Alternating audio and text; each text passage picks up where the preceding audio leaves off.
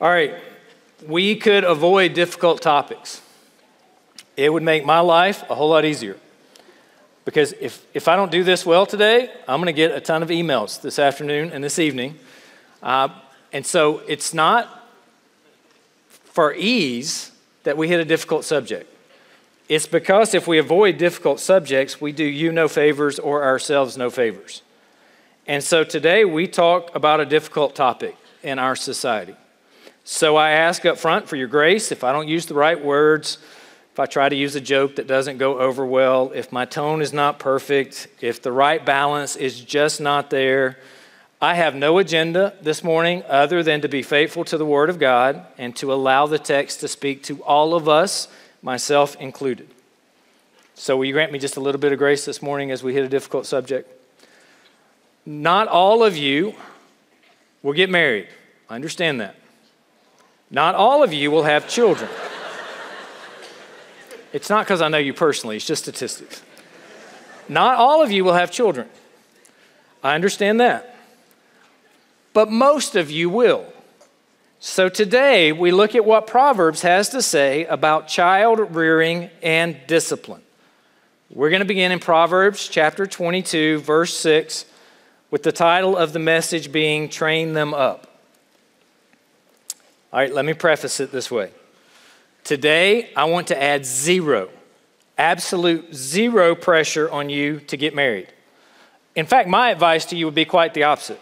Work on being the right person rather than looking for the right person.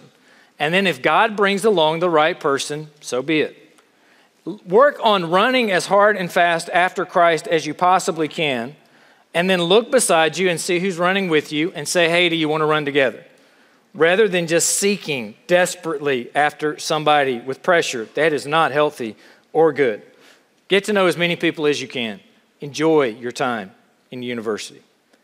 Some of you have or will have a great desire for children, while others of you have given it absolutely no thought at all.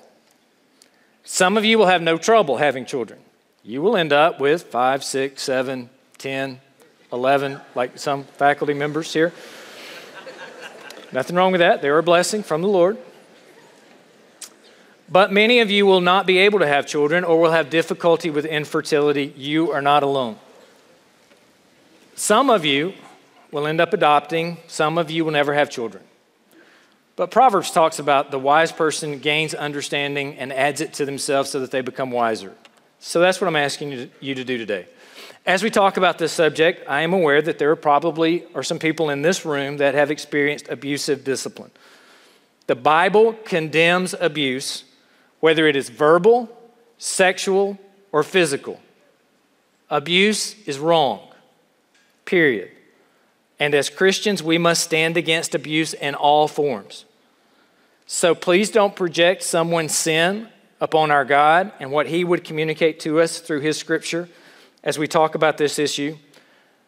And please don't ignore abuse for gain, whether it be economic or political or otherwise. In our audience today, we have parents, we have grandparents in here who could do a better job speaking to this issue and know more than I do. I admit today that I'm a parent and a fallen one. I mess up frequently, so maybe you can learn from some of my mistakes. But all of us recognize marriage is a good thing and that children are a blessing from the Lord, and if you don't, you need to. So hearing some wisdom from Proverbs will be good for all of us. So today, I want to present to you out of Proverbs this main idea.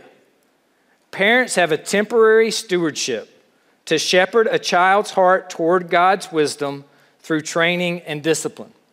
Let me give that to you again. Parents have a temporary stewardship. It is temporary. It's not permanent. It's not meant to be. These are God's children. He loves them more than you will ever love them. He has given a stewardship to us to train them for a temporary time frame, which means that you are not to move back in with mom after you graduate from university life, all right? It's a temporary stewardship to shepherd. A shepherd is someone who guides the sheep, leads the sheep to water, leads the sheep to food, corrects the sheep, instructs the sheep, loves the sheep, trains the sheep. We are to shepherd a child's heart. We are not to discipline for behavior modification, but for heart direction toward God's wisdom, the gospel, the truth of Proverbs, the way of wisdom, through training, formative aspects of teaching and educating and guiding, and through discipline. Parents have a temporary stewardship to shepherd a child's heart towards God's wisdom through training and discipline. The main text, Proverbs 22:6, and we'll jump off to some other texts from there. So Proverbs 22:6, if you would stand in honor of the reading of God's word. Proverbs 22:6 says this: "Train up a child in the way he should go. Even when he is old, he will not depart from it." Dear Lord, as we look at this text today, I pray that you would speak through your word. I pray that you would guard the things that I say and the way I say it and the tone. Lord, that it may be glorifying to you and faithful to the text. We ask this in Jesus' name. Amen. And you may be seated. All right, the first main point is parents are commanded to train their children. You look at Proverbs 22:6, the first word is train. That word train is an imperative. It is a command. It means to train up or to dedicate, as in a skill or a behavior through regular practice or instruction. This word has the idea of dedication at the beginning of something. We see this word in Deuteronomy 20, verse 5, dedication of a house. We see it in the dedication of a temple in 1 Kings 8:63 and 2 Chronicles 7:5.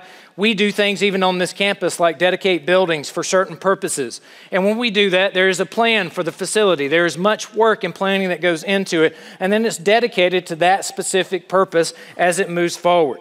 The dedication takes planning and intentionality, which means that as we train our children, it should be one of purpose and not just reactive correction.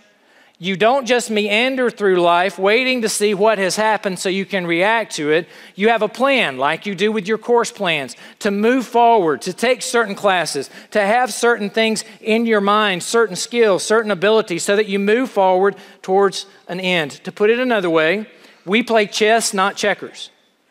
We don't live life one move at a time ahead or behind.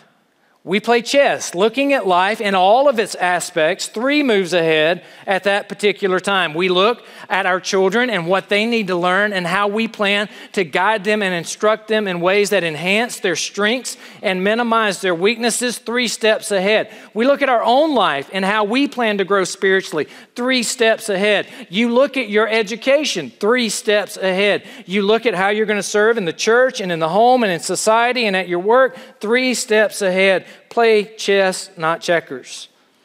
In this aspect of training, there is formative and corrective discipline. You know this intuitively.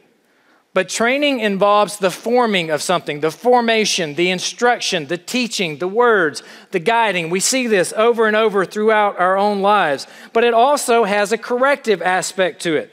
In the formative aspect to it, even with children, you think about things like a child puts his arms up on the table and you want to teach him proper etiquette at a table. And so you say, don't put your elbows on the table. Sit up straight in your chair. Put your feet on the floor. No, your feet don't go at the top end of the chair. They go at the bottom end of the chair. And you will say that 20 or 30 times in the life of a child, depending on what character and will and nature they have, as you use words to teach them that the right way to sit in a chair is with their bottom planted firmly on the bottom and their feet on the floor. You will be amazed at how many times little boys especially think it's appropriate to put their feet on the table. Not that I'm speaking from experience or anything. Formative and corrective discipline. All right, you don't have children. So how do I communicate this to you? Think about a dog. I'm not saying children are pets, but think about a dog. How many of you have a dog? Okay.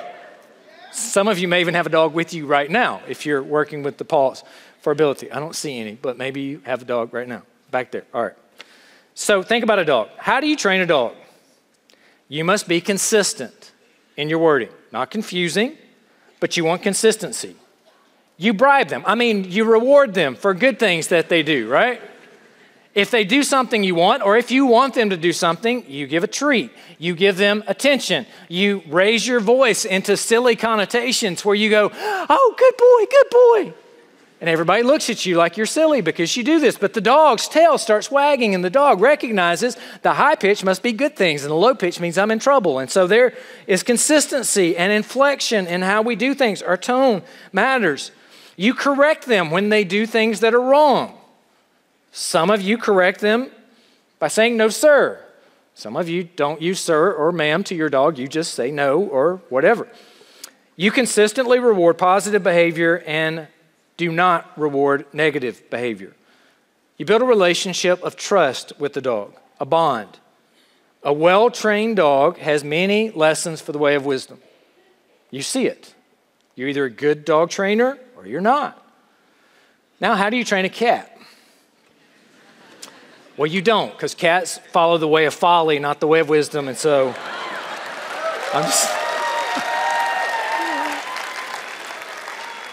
I'll probably get emails over that. I'm just kidding, all right? I really don't like cats, but I'm just kidding. If you love cats, that's fine for you. There's no hope for them. Anyway. Think about a sport. How many of you have played a sport or currently play a sport? You have a coach. What does your coach do? Your coach uses formative and corrective discipline. Your coach tells you, this is what I want you to do. It's basketball season. We think about basketball. The coach tells you on defense, be in position, move your feet, have a solid base, get to where you're supposed to be, don't reach, move your feet, get in the way, have good teamwork, be unselfish in your passes, make sure that you're taking good shots. It tells you all of these principles, and when you ignore what the coach says, then one of two things happens. In practice, you run, corrective discipline, or you set the bench, corrective discipline. You teach or train and you correct to reinforce good behavior and to show you that bad behavior does not work like you would want it to. We see this. And all of this is what it's talking about in life and in Proverbs when it says train, and we are to train up a child. To train up a child means from early on. The child is contrasted in the first part of this verse with when he is old in the second part of this verse, meaning that we have a temporary time frame when a child is young in which we can make an impression, and we start from the very earliest stages. We begin in the very beginning with picture Bibles, short Bible stories, telling some of the great narratives of the Old Testament. Some of us even use VeggieTales,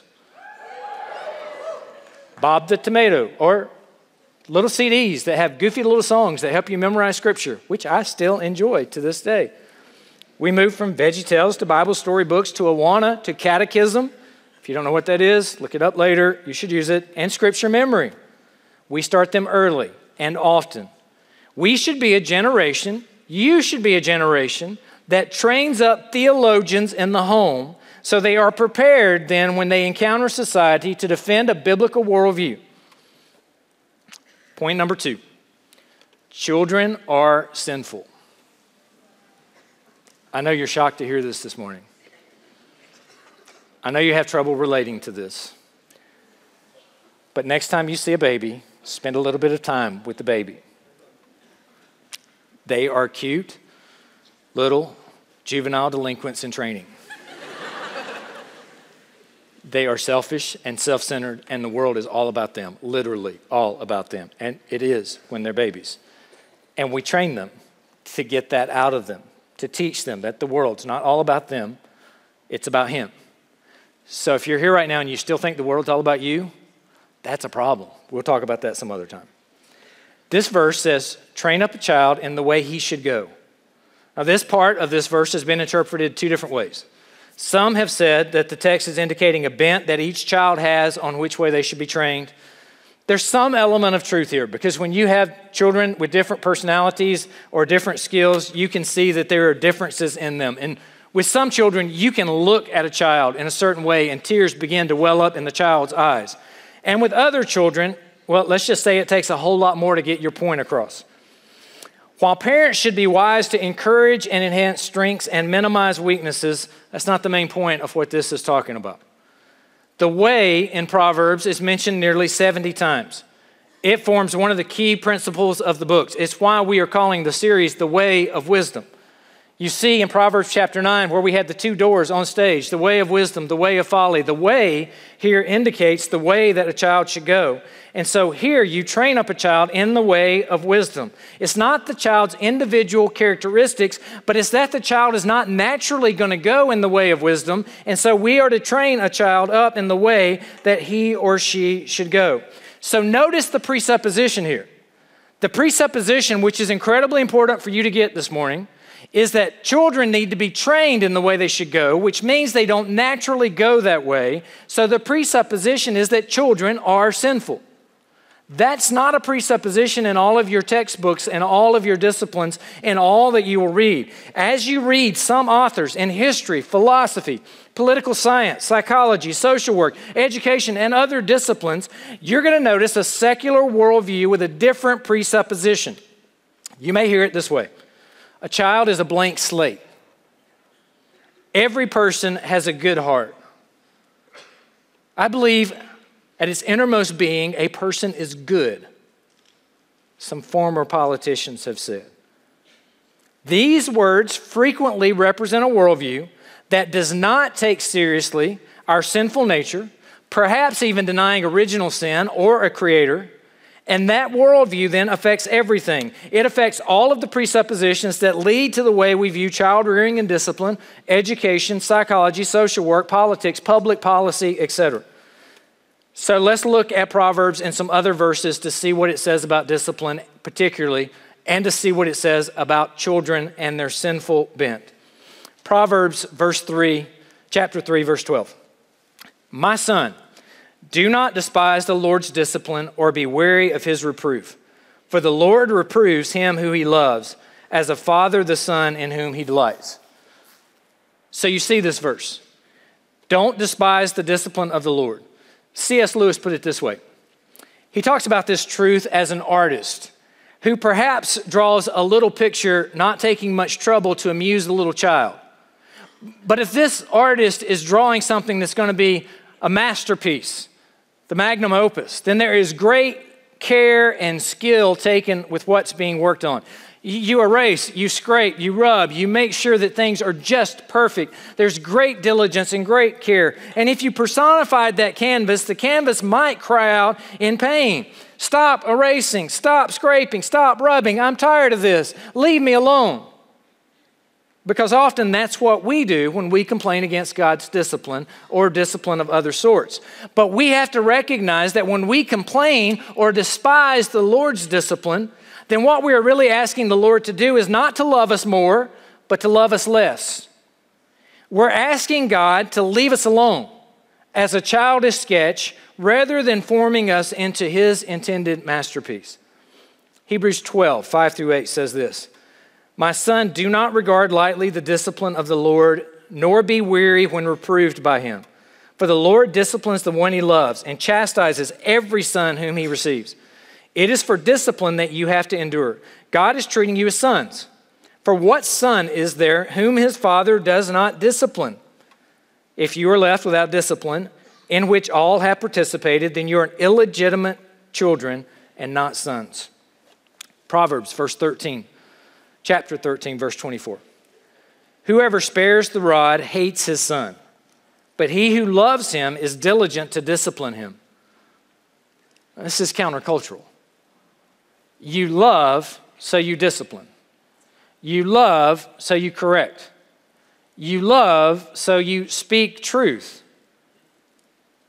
You don't go hands off and ignore or not engage or leave alone. Whoever loves is diligent in discipline. Proverbs 19:18. Discipline your son, for there is hope. Do not set your heart on putting him to death. Another imperative, discipline. The parents are commanded to do the discipline and not to be passive. Discipline your son, for there is hope. The 20th time that you're telling a child, get your elbows off the table, or stop lying, or don't exaggerate, or don't be deceitful, or quit being mean, or don't hit your brother or sister like that, and you think all hope is lost, and you're frustrated in the moment, and you think it'd just be better off if this child is dead, or this child's going to kill himself or someone. The Bible says don't lose hope, for there is hope.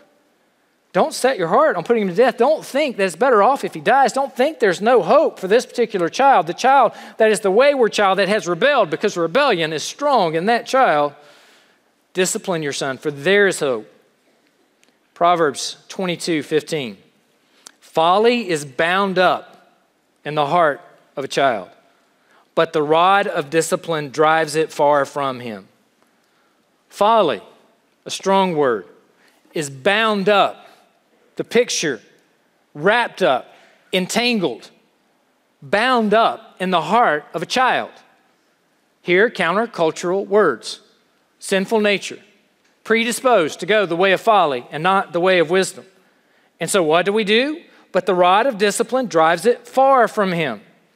The role of the parent in discipline, formative or corrective, is to drive away destructive habits, the way of folly, far from the child, so that the child can pursue or will pursue the way of wisdom. Or in other words, as our main idea states, parents have a temporary stewardship to shepherd a child's heart towards God's wisdom through training and discipline. This is important for us to note in our own lives too, because there are days where I wake up and I go through my day and I recognize that I still have folly bound up in my own heart. There is so much folly in this heart that mom and dad, as diligent as they were and as much as they tried, couldn't get it all out in the time that God gave me with them. And so in my own life, and I suspect sometimes in yours as well, we have to recognize the folly, the bent that causes us to rush towards the way of folly and correct ourselves through the reading of the Word, through the meditating on Scripture, through prayer, through church, through encouragement with fellow believers to pursue the way of wisdom. Folly is bound up in our hearts, and if you didn't have somebody who tried to show you that and teach you that and drive that out of your heart, then you have a lot of work to do. And you will be held responsible for what you do with your life, with the stewardship that God has given you as well. Proverbs 23, verses 13 and 14. Do not withhold discipline from a child. If you strike him with a rod, he will not die. If you strike him with the rod, you will save his soul from Sheol. Now, we don't have time to dive into this verse and do detailed study, but if you look at the word strike here, it's different than the word strike in other places in Proverbs. What this verse is really saying is discipline your child that you may save him from an early death. You may save him from going to the grave early, or her. Proverbs 29, 15 through 17, particularly verses 15 and 17. The rod and reproof give wisdom, but a child left to himself brings shame to his mother. When the wicked increase, transgressions increase, but the righteous will look upon their downfall. Discipline your son, and he will give you rest. He will give delight to your heart. This verse shows us that a child left to himself brings shame to his mother. He brings shame to the father also. But here is talking about this in the relationship to the mother and how lack of discipline brings shame, but discipline gives delight to your heart. This verse also in some versions is translated as the rod of correction, but it's better translated as it is here in the ESV as rod and reproof. Reproof, the formative words that we use to correct somebody when they're doing something wrong.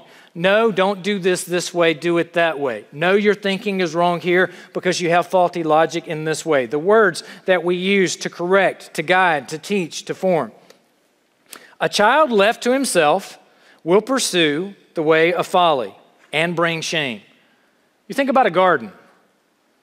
If you take a garden and you say this garden needs to grow as though it wants to grow, so I'm going to do nothing with it, then what does your garden look like?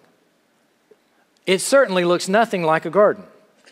It looks like weeds. For it to be a garden, there's diligent work that has to go in to get rid of the weeds and to plant good things in the soil, to tend to those things, to watch them grow. And that is what it means to train up a child. To plant good things, to pick the weeds out, to make sure we guard, we guide, we protect, we shepherd that child. This does not relegate the administration of discipline only to the mother. So if that's what you're looking for in this verse, it is not there.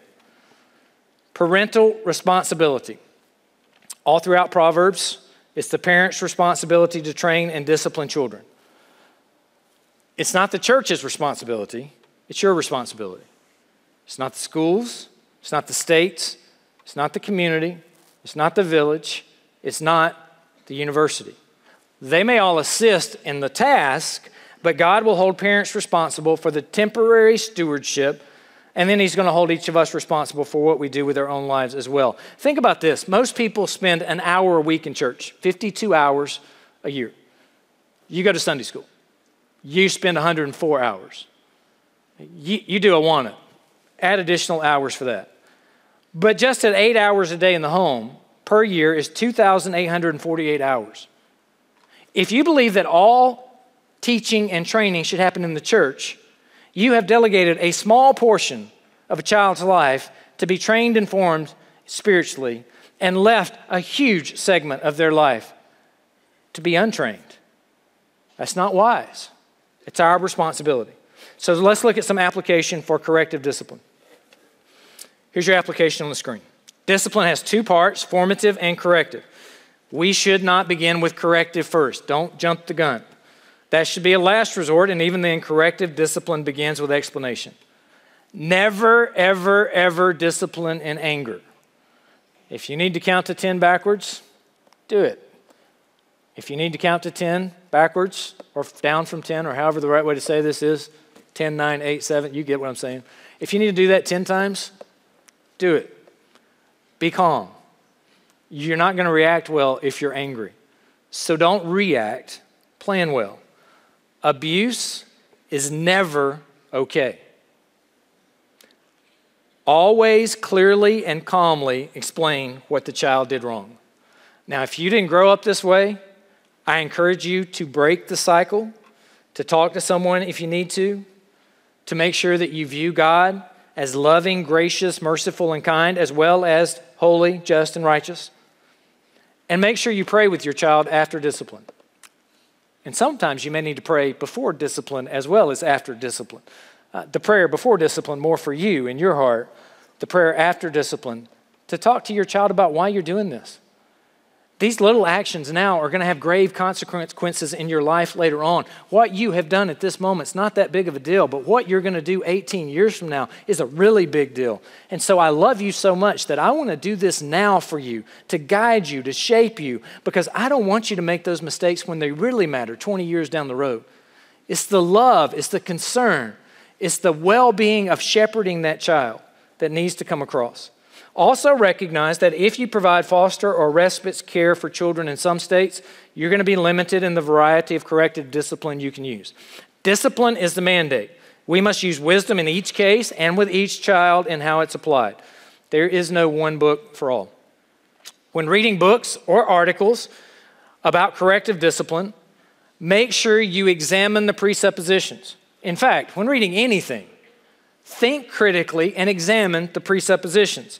Ask questions. Was the discipline done in love or anger? Was it done for heart direction or behavioral modification?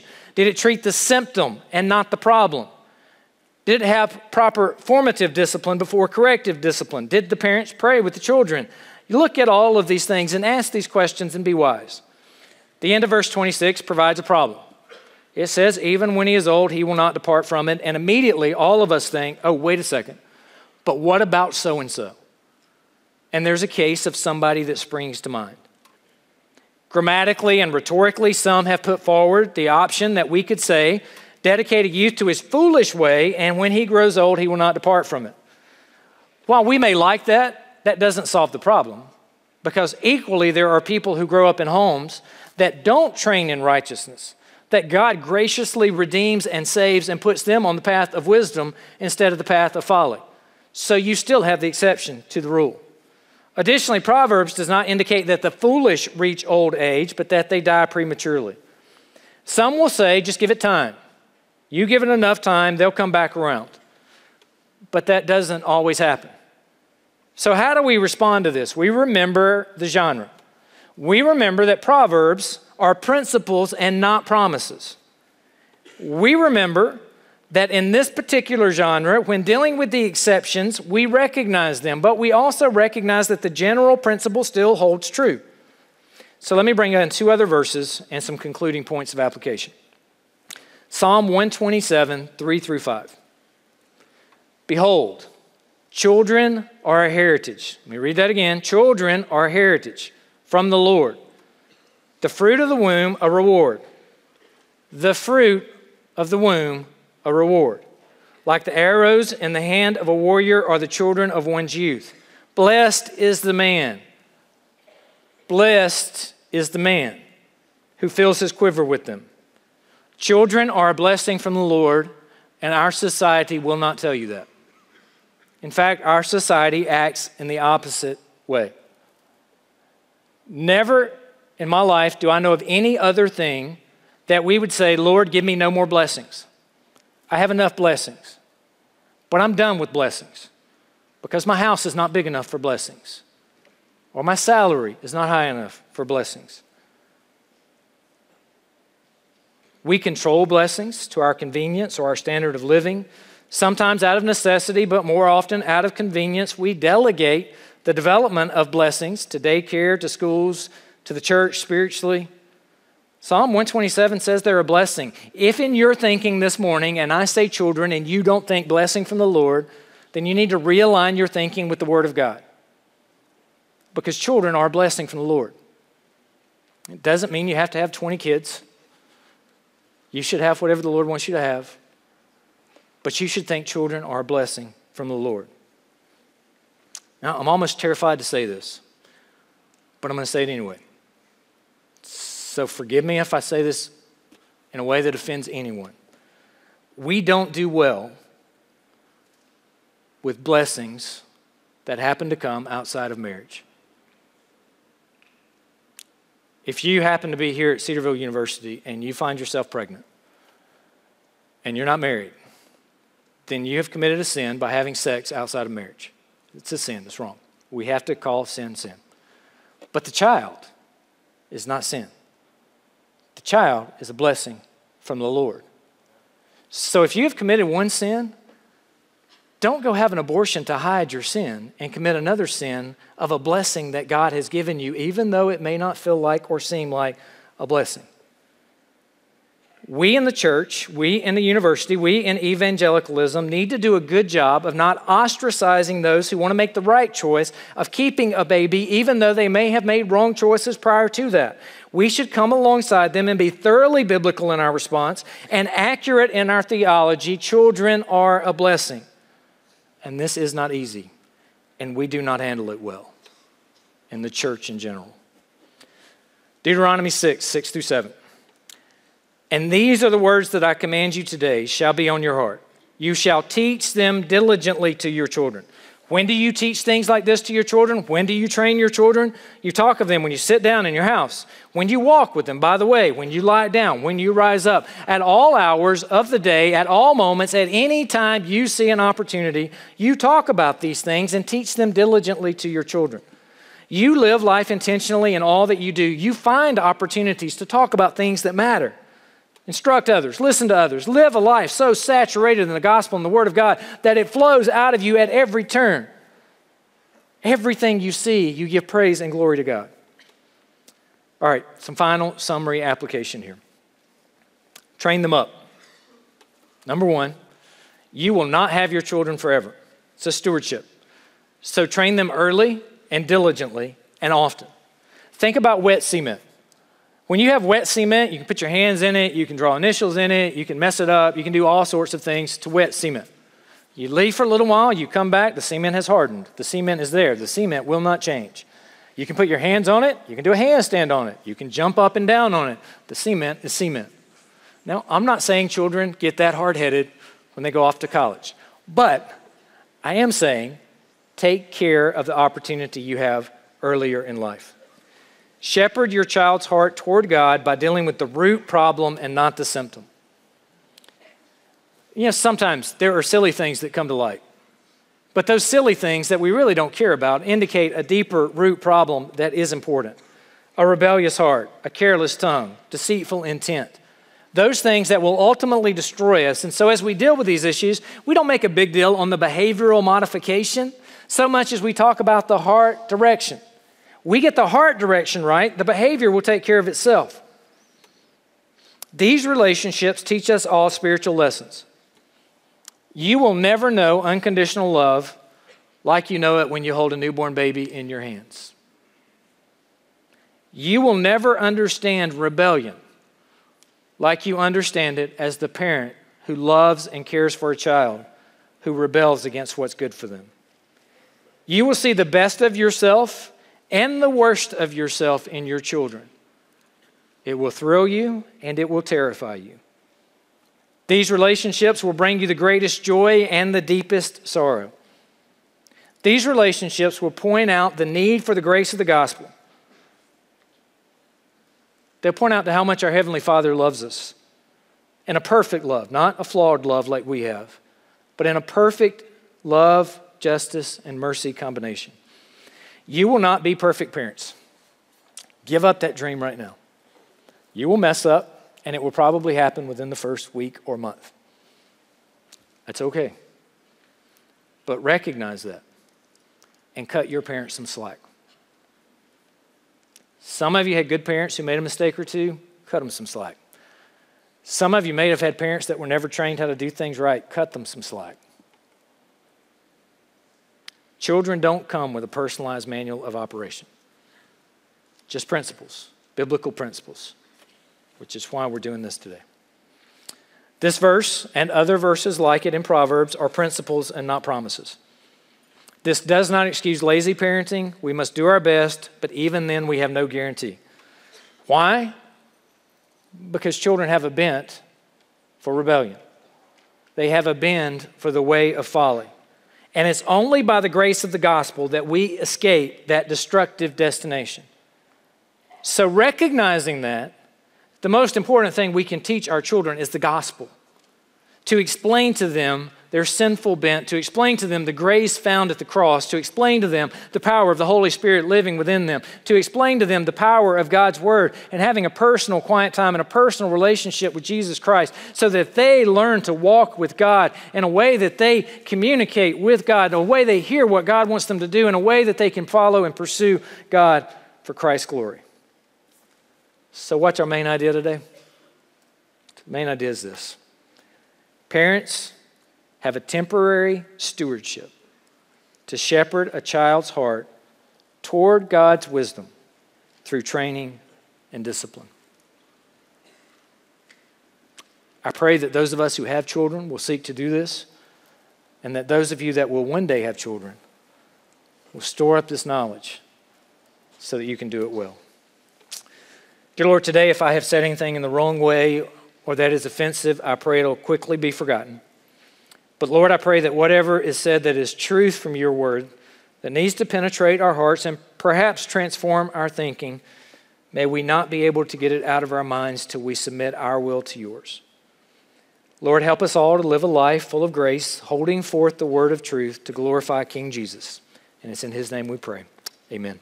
And you are dismissed.